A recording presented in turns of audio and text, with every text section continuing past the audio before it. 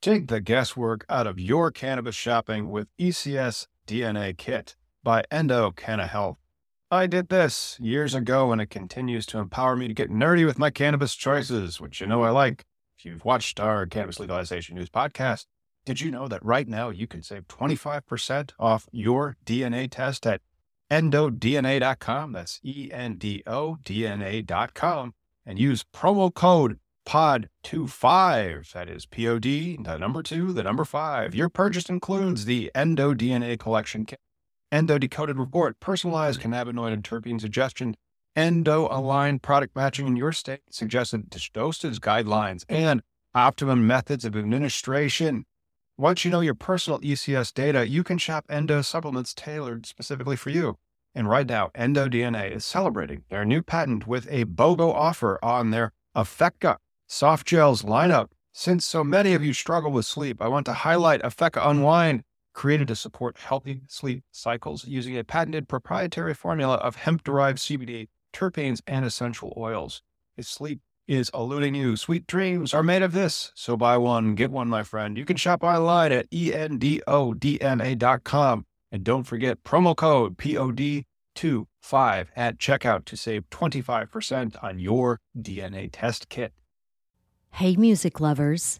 The Canna Mom Show podcast, in collaboration with Lambkin Guitars, is giving away a custom-built, one-of-a-kind electric guitar built by Josh Lambkin.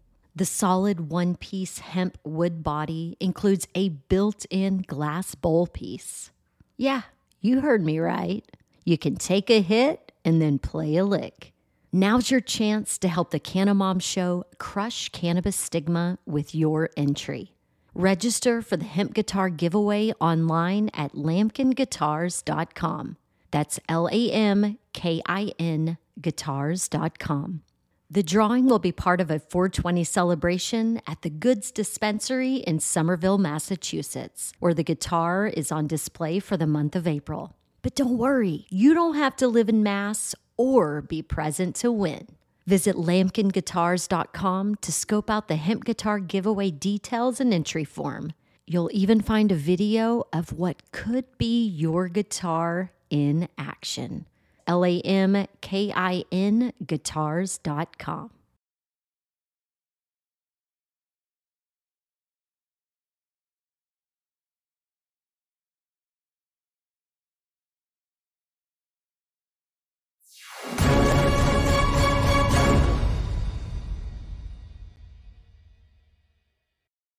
What's up, everybody? I'm the Cannabis Industry Lawyer, and that's where you can find me on the internet, cannabisindustrylawyer.com. Today, we get into the cannabis weeds, and we're going to do a deep dive into a type of license that is not everywhere. It's not in my state. Maybe it is in yours. It's the microbusiness license, one of my personal favorites, and it's coming to Missouri for 2023. So if you have any questions about the microbusiness license, leave them down there. While you're down there, hit that like button and tag somebody that is in your state that would be awesome for this license. And now let's do some business discussions. Hey, Miggy, what's going on? Have you heard of this license, man?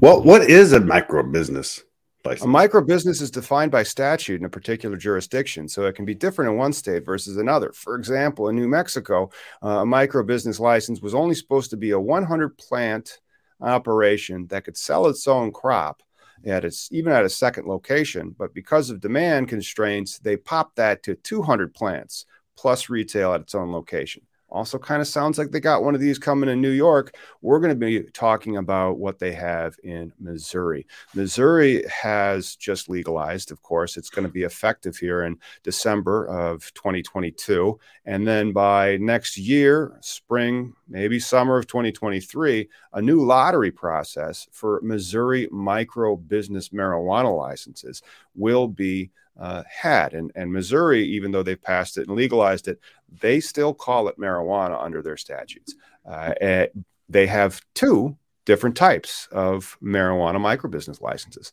They have the microbusiness license that is for a dispensary facility, and then they have a microbusiness license that is for a wholesale facility. They are interrelated in the sense that the microbusiness wholesale facility is allowed to only sell to another microbusiness including a dispensary, and vice versa. So the dispensary, and it can be hybrid. It can opt to sell either adult use or medical cannabis, but also it has to buy them that cannabis from another microprocessor. And I believe they want to have 2/3 of these licenses being assigned to growers and 1/3 being assigned to being dispensaries out of a pool of 144.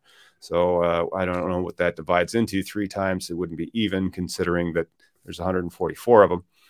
But that's kind of how it's going to be split. Their micro business for the cultivation, they call it the wholesale license, 250 plants. So for the grower side of things, is that they're able to sell to the dispensary and then also directly to a consumer? Is that No, they'd have to be able to sell to a dispensary that's also a micro business. So they have to only sell to the micro businesses. It will make a very craft, or at least small business product that can act as like really your entry model for an entrepreneur getting into the industry. New Jersey has a micro license, which is affordable. New Mexico has a micro license that is affordable. In Michigan, you have the Class A license, which is only 100 plants, and that's pretty affordable too.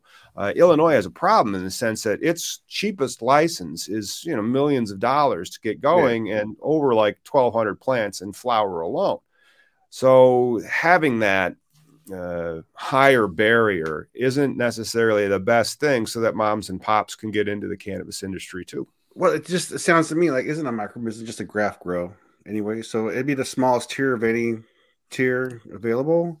So true, the craft grow, but then the smallest tier in most jurisdictions, the 250 plant, if you're going to do a plant count, and then you could take that 250 and multiply it by 4 square feet per plant if you're really spacing them out, and that would just be 1,000 square foot of canopy space, which isn't all that much, because that's 1/5 of the size of the smallest craft license in our state. So when you're looking at it from a policy perspective and also an entrepreneurship perspective, not having the micro business license really kind of leaves out many of the small entrepreneurs that might want to get started, and then they can tier up in different jurisdictions as opposed to just having one type of license. That's what I'm just trying to wrap my head around, right? With the term micro business, right? Because especially now with cannabis, it just seems to me that this is still restricted no matter what, right? From state to state. So no matter what state you're playing in,